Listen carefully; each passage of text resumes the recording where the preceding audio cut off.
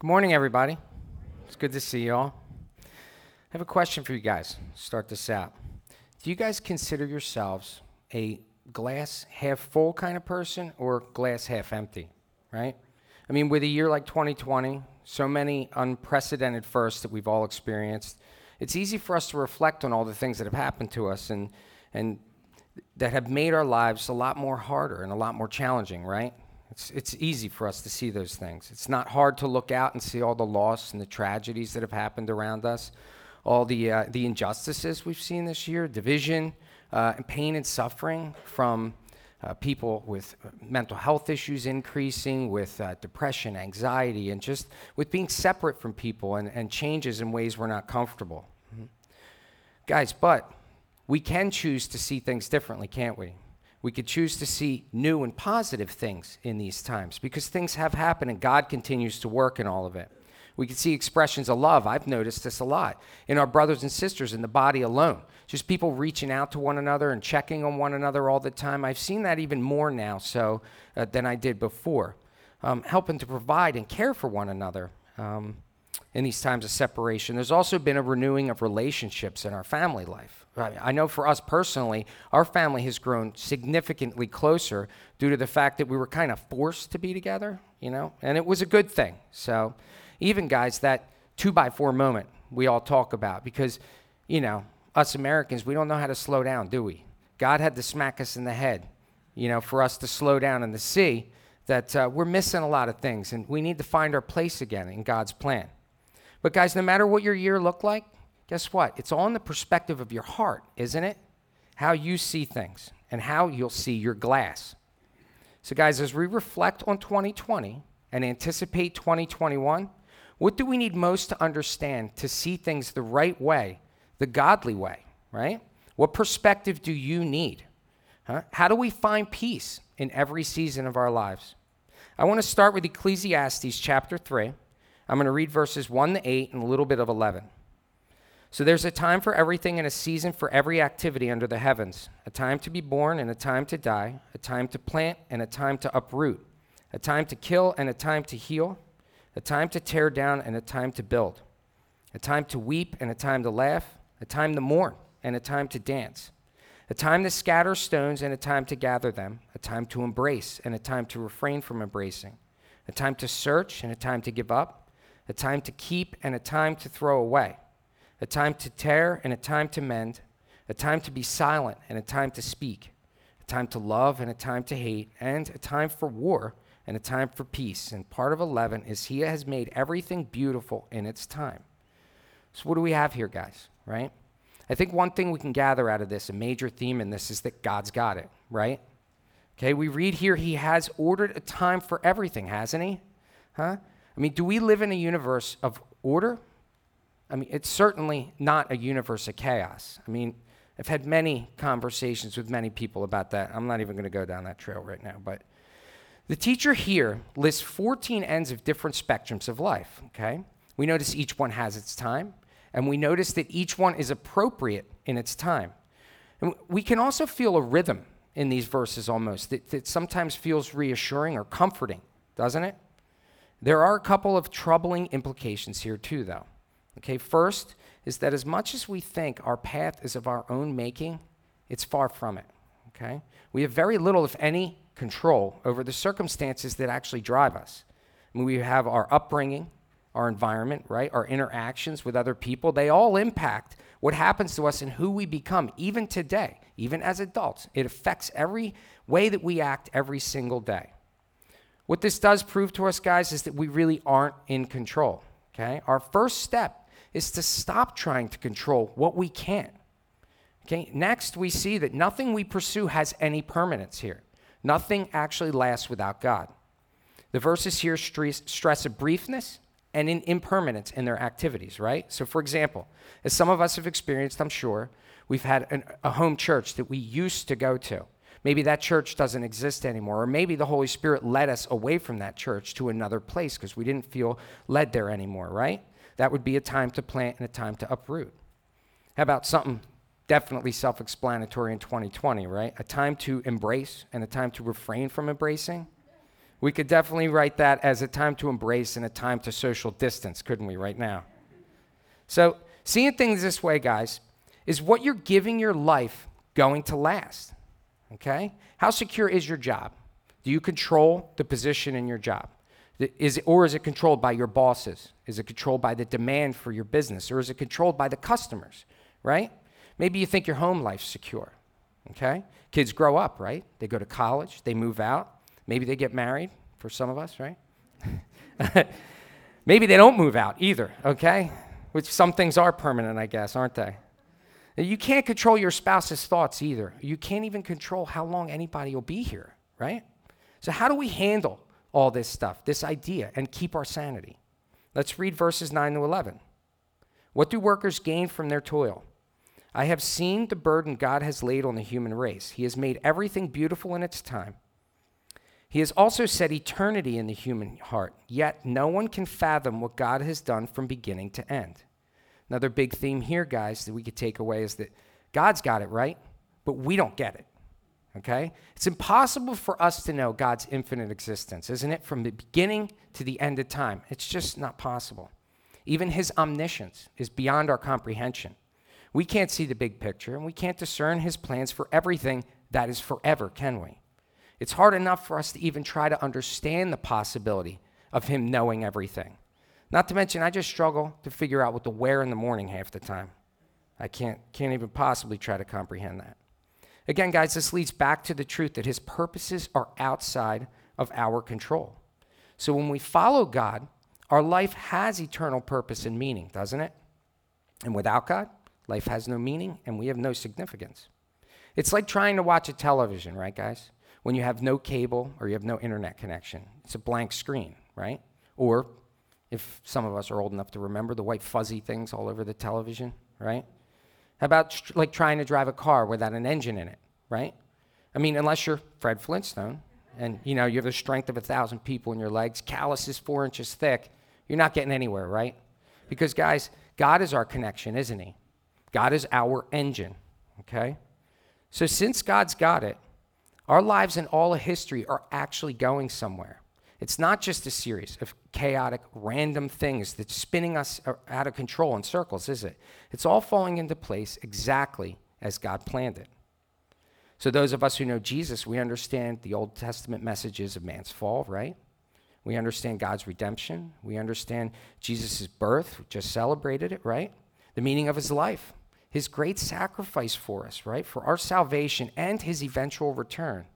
And I'm sure there's a whole bunch of us out there thinking after 2020 that might be sooner rather than later, right? We know we all have a destination. So our life has meaning after all, doesn't it?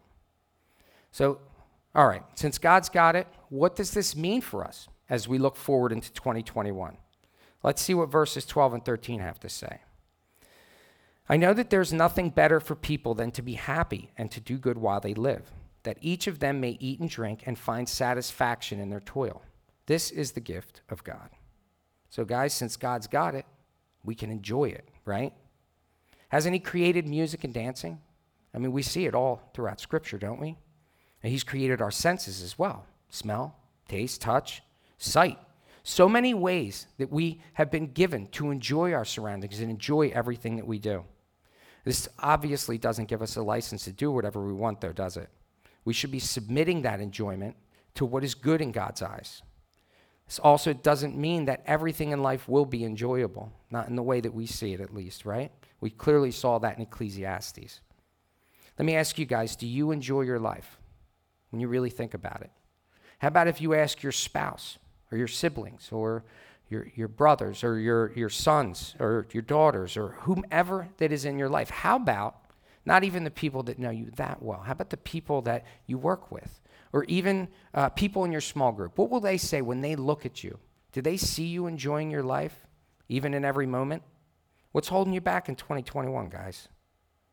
Let's move on to verses 14 and 15. I know that everything God does will endure forever. Nothing can be added to it and nothing taken away. God does it so people will fear him. Whatever is has already been, and what will be has been before, and God will call the past to account. So one meaning I got out of this, guys, is that since God's got it, we should live into it, shouldn't we? Okay, only through God will we find that solution to permanence that mankind is always seeking in life. So we read everything God does will endure forever, right? And most importantly, Scripture teaches us that we're invited to be actively involved in what he's doing in our lives, okay? Many people think that to achieve permanence, right, is to build something here on earth that lasts forever, like a legacy, right? We think of a statue or a monument that sets some icon about us. What about a successful company people strive for? Big company they can pass on or that's successful in the eyes of the world. Or what about, a lot of people think, huge connected family. That's something that we can leave, right? But guess what, guys? All those things don't last, do they? We've seen that throughout Scripture. The only thing we have to do in this life for us to achieve that permanence is to do what God wants us to do, okay? What he created us to do. Because whatever God does endures forever, okay? So what does God want you to do? What's the calling on your life? What are your gifts? What has God taught you this past year that'll help you on this journey? And most importantly in it, is God in it, okay? Because if he is, it will last forever. Let's wrap up Ecclesiastes with verses 16 and 17. And I saw something else under the sun. In the place of judgment, wickedness was there. In the place of justice, wickedness was there. I said to myself, God will bring into judgment both the righteous and the wicked. For there will be a time for every activity, a time to judge every deed. Sometimes I think, guys, that, we think that maybe God doesn't have it, right? Like maybe we don't find joy in some things, or we don't want to live into something because it doesn't feel right. Questions like, where was God when I got sick? Or where was God when my husband or my wife died? Or why did God let my marriage fail? Or why do others have so much and I don't, right? Guys, these are legitimate questions. We do live in our flesh, right? If we don't admit it, thoughts like this cross everyone's minds at one point or another.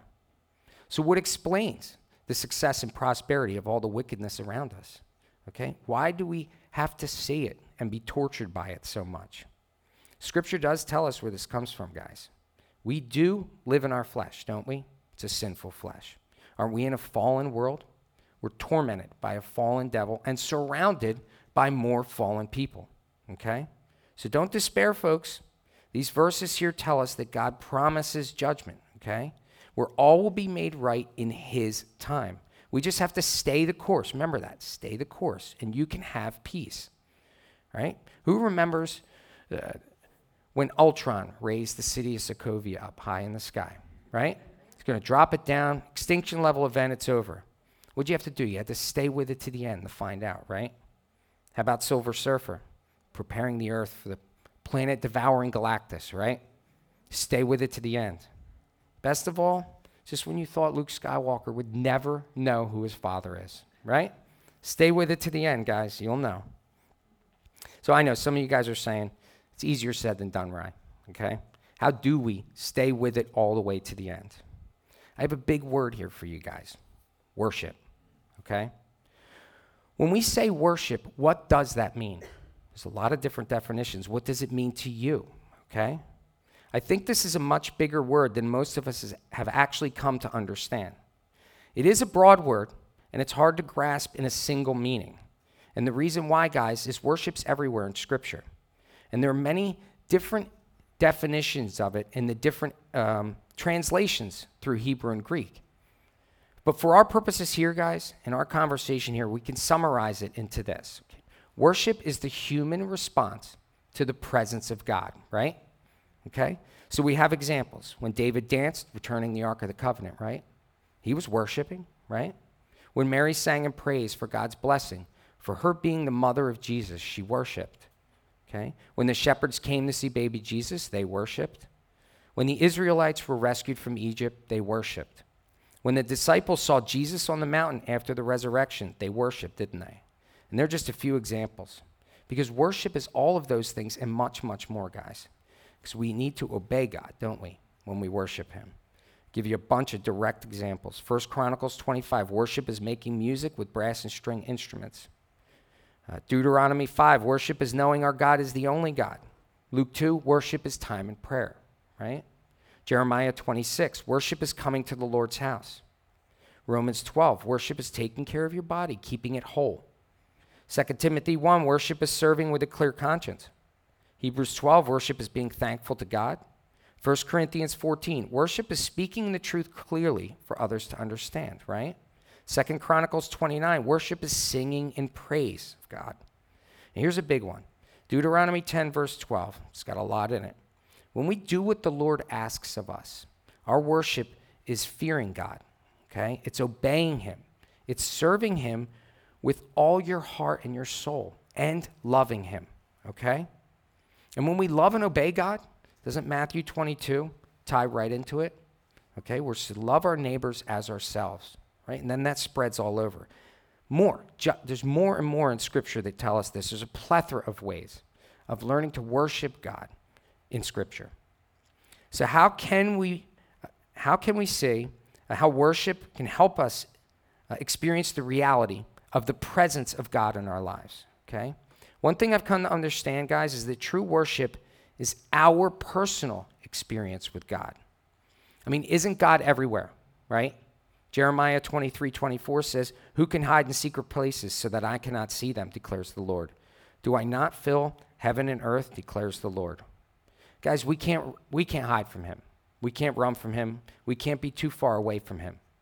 He's always with us, no matter what we're going through or what we feel or where we are in life. Just because God is there with us, though, doesn't mean we always experience his presence, does it? But when we begin to praise and worship him, the Holy Spirit begins to work in our hearts, and we become more aware of his presence in our lives. But for us to experience the reality of his presence, we have to fully commit to it in our hearts, okay? And that's shown through our actions and through our love for other people and for God, isn't it? And when we do commit to it through our wholehearted worship, we're promised that presence when the Bible tells us that he inhabits the praises of his people. In this worship, guys, God draws closer to us, and we experience him in ways that we can at no other times. And guess what, too, guys? Worship helps us by raising us up above our problems. Not that any of us have done this before, of course, but how many times have you seen or heard someone say, "I didn't get a whole lot out of that message, did I?" Maybe it's because they drugged themselves to church in the morning, right? They were too tired. They didn't feel like coming. Maybe they didn't pay attention to what was being said. Checking their phone, seeing who texted them, whatever, checking social media. And maybe they didn't involve themselves in the singing with that open and unabashed enthusiasm we see, right? Maybe they're looking around. They're not used to it. And they're like, what are all these crazy people doing raising their hands up, right? Okay? Maybe I think the reason, though, guys, that they didn't get anything out of it is because they didn't put anything into it, did they? If those of us who are up front, whether they're singing or they're playing music or preaching, the people behind, the ushering, people greeting, anybody that's serving in any ministry, if they're worried about how well they perform or whether they're seen or heard or whether people recognize them for what they do, aren't they a little more of a hindrance than they are to a help for people that are watching them, people that are seeing them? If we're not willing to worship with our hearts on praising God, then we're definitely not going to get much out of it, okay? Here's a better way to look at it, okay? One of the reasons why our problems look so big to us and so out of control is because we stand below them looking up at them in fear and feeling suppressed, don't we? Okay? But when we worship the Lord, guys, God lifts us up to him, okay? We can now look down on them and see them for what they really are. They're not just ours. God's got them, doesn't he? Then they don't seem so big after all, do they? Psalm 27:5 tells us how David is set up high by God when he's feeling vulnerable and troubled. It reads, "For in the day of trouble he will keep me safe in his dwelling. He will hide me in the shelter of his sacred tent and set me high upon a rock." That is what our God does when we're actively engaged in a relationship with him and we're seeking him out regularly. Okay, this is what he does when we need him. And he's the only one who can help us through whatever it is that we're going through at that time that's throwing us all around, okay? Today, I know that there's many of us out there that are burdened down by all the troubles and the problems that have been thrown into our lives lately. You need an encounter with a holy God. You need to be lifted up high on a rock, don't you? But guys, the only way that's going to happen is when you praise and worship him, connect with him, You need to bring him close enough so he can raise you up above the things that you're facing. If we truly worship God, if we focus our thoughts and our energy on letting God know how much we love and appreciate him for everything that he's done, is doing, and will do in our lives, then we could draw closer to him, right? And we're going to be transformed to that higher place where we're lifted above our struggles. And we'll be taken to a place of peace in God's arms, okay? Worship also helps us by energizing us to be in the right frame of mind to encounter the world, doesn't it? When we're excited and happy in this world and we have peace in whatever situation we're going through, even difficult ones, we become beacons of hope for God, don't we? Especially to people around that don't know him like we do. It opens a door for us to share the good news with those people because they come to us and they say, what do you have? I need that. And you say to them, I need it too, and I get it from him. Okay? Think of how much faith it takes, guys, to worship regardless of your circumstances. I mean, we all know what even the faith the size of a mustard seed can do, right? But know this, guys, that the worship that you do will re-energize your faith. This is going to create a self-feeding routine in our lives that could only have been created by God. Through our faith, our drop of faith, we worship the Lord. In that worship, God's presence comes upon us. The Spirit fills us and reinvigorates our faith, right? And then with that faith, we go home, we read Scripture, we have fellowship with other people, which again comes back to us worshiping. And in that, we are worshiping, and it fills us more and continues to build our faith. It's a perfect cycle created by God. So is your faith as big as a mustard seed? Does it drive your worship to be overflowing with love for God? I read an article, guys, that gave us examples from a survey that showed the experiences people get from worship and how it connects them to God. Not sure how many people they surveyed because some of this is hard to grasp, but although 66% of people say they can recall an experience in worship where they felt a real and personal connection with God, they also reported in that survey that these occasions were rare. Okay? Among those surveyed who attend church every week, 44% say they experience God's presence. Again, not in a regular type environment. And just to give some perspective here, guys, another survey I saw said that only 23% of Americans attend church weekly and that 29% never attend church or synagogue. So we're actually looking at 44% of 23% of Americans experience God's presence more than rarely.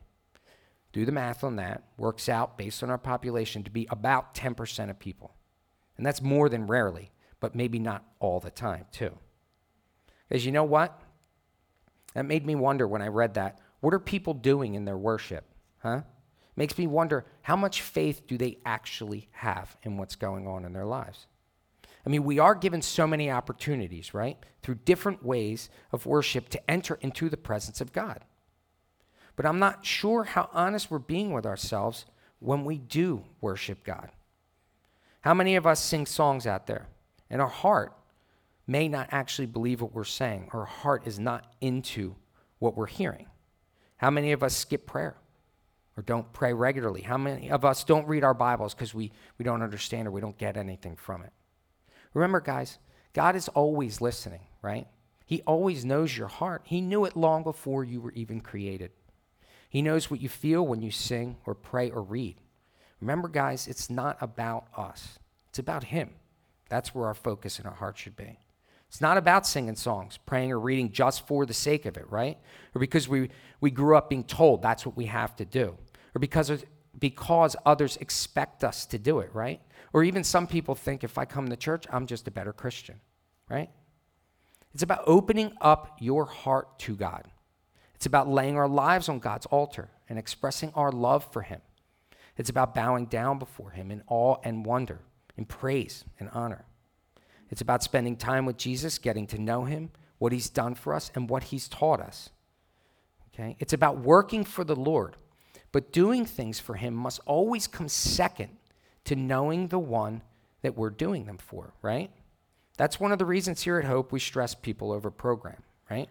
Because your relationship with the one and only God who gave everything for you comes first before anything else, right? You need to feed your soul, okay? Worshiping God is not a spectator sport either. Anyone who knows me and knows my testimony, no, I know that firsthand, okay? So let's be honest with ourselves. Has my worship lately been spiritually fulfilling? Do I worship God in all the ways he's shown me in Scripture? With a full heart and faith in his plan for me, no matter the circumstances? When I feel the presence of God, am I overwhelmed by his glory and magnificence? Or am I just going through the motions without ever really feeling like I'm truly a part of worshiping him? And guys, I hate to tell you this, whether you know it or not, your heart isn't just known by God. It's known by the people around you that are watching you, okay? Matthew chapter 6, verse 21 says, "For where your treasure is, there your heart will be also." So what's this saying to us about what we reflect to the world? If I have full faith and confidence in what God is doing in my life and in what I'm taught in Scripture, right? Would my focus be on what I can do in the here and now? Or would my focus be on my future in the kingdom of heaven? You'd think that would be a simple question, wouldn't you? But guys, what image do we give the world around us? As Christians, if we live as the world does. We all know someone who comes to church, I'm sure we do, and they're one person here, right? In conversations and in interactions, and then when they go home, there's someone else altogether. Maybe that person is even us, right? With social media too, guess what? You're not hiding anything, okay? The stuff you're putting on there, people know what's going on, and they know where your heart is at. You can't hide it. People are always watching us, especially as Christians. They're waiting, okay? Trust me when I say anyone paying attention to us can see where our focus is and what kind of treasure we're storing up for. Are we sending the right messages to the people we know and love? What about to our unsaved family and friends? It's important, isn't it? To our children and our spouses, to our coworkers, even the people we cross on the street or in the stores, right? How are we acting? If we all really lived as Matthew describes, with our focus on building treasure in heaven, why is it the world is the way it is? If we really reach that place where our focus is on God and what he calls us to do, I think the lives of believers would be much different and our reflection on the world even more positive, wouldn't it? In this type of world, would our church need a benevolent fund? We've been seeing that a lot lately. We've thought there would be a much more significant need for that, but like I said earlier, we're seeing a bigger connection in the body that's happening without that. We're connecting with one another, staying in touch. Would we need a food bank or a meals ministry or even counseling for their purposes? Any needs or hospitality ministry in that type of environment if we were pursuing it. Wouldn't these just be a natural result of where a loving Christian's heart would be, in a place where we care and love for one another unconditionally? Wouldn't each one of us be watching out for one another all the time? Unfortunately, though, guys, we do live in our flesh, don't we? We're in a fallen world where even the best of us is subject to sin and to suffering. We all make mistakes too. And we have needs based on the fallout of that sin in our lives. I'm blessed to know there's many people here in this church who've been given the gifts to serve God in these ministries. Many of them do it without complaining, guys, or the need for that recognition. And I'm thankful for what they do and that their hearts are in the right place where God has placed them. They are serving for their eternity and not for what they can gain here on earth. Their treasures will be plentiful, won't they? But their hearts will give it right back to God. Since we are all vulnerable to sin, guys, and our flesh has a powerful weight on what we do and how we act, how do we keep on that narrow path of righteousness? Proverbs 4:23-27 says, "Above all else, guard your heart, for everything you do flows from it. Keep your mouth free of perversity. Keep corrupt talk from your lips. Let your eyes look straight ahead. Fix your gaze directly before you. Give careful thought to the paths at your feet, and be steadfast in all your ways. Do not turn to the right or the left. Keep your foot from evil." That way, guys, is to guard your heart, right? Don't we read? Paul tells us about the armor of God in Ephesians, doesn't he? Because we are in a battle, guys. This is a battle to keep our hearts where God wants it to be. We're constantly being led astray. These verses in Proverbs tell us to consciously, with intention, watch what we say, right? What we look at, where we go. Most of all, to keep our hearts straight ahead at God. So we have to practice what we preach, right? Act as we expect others to act. Do unto others as you would have others do unto you, right? That's what we expect. Remember, worship feeds faith, feeds worship, feeds faith. Practice your habits of worship in scripture reading, in church attendance, fellowship with other believers, speaking the truth in love to others, right? In prayer, regular prayer, compassion and love to other people and to God, okay? They will feed your faith and build you up stronger so your habits of worship become a second nature thing to you. Your relationship with God will grow, and he will be closer to you, and you will more easily feel his presence. And the more you feel his presence, the more he will feed you, and you will be encouraged to worship more and in turn have more faith, right? Guarding our hearts takes active participation. It's going against the grain. It's not natural in this world, is it, from what people tell us? It's walking that narrow path. And when we reach fulfillment, we can go to God for anything, guys. Philippians 4:6-7 reads, "Do not be anxious about anything, but in every situation, by prayer and petition, with thanksgiving, present your requests to God. And the peace of God, which transcends all understanding, will guard your hearts and your minds in Christ Jesus." So when we go to him in prayer and we ask things of him with thankfulness in our hearts, he will lift us up on that rock, guys, and he'll relieve the anxiety and the strife in your life. He promises us you will receive peace in every situation that you go through. Guys, there will be a season for everything too, but he has an appropriate time for it and for you in it. And what the perspective of your heart is will keep you in peace. Make good habits of worship and guard that perspective, and your glass will be overflowing no matter what you face, because you have a God that's bigger than anything you can ever imagine. If you don't know our God like we do either, you don't have peace in your situations, you feel lost by what overwhelms you, there's a path for you too. God provided it through his Son for all of us, through his death and resurrection.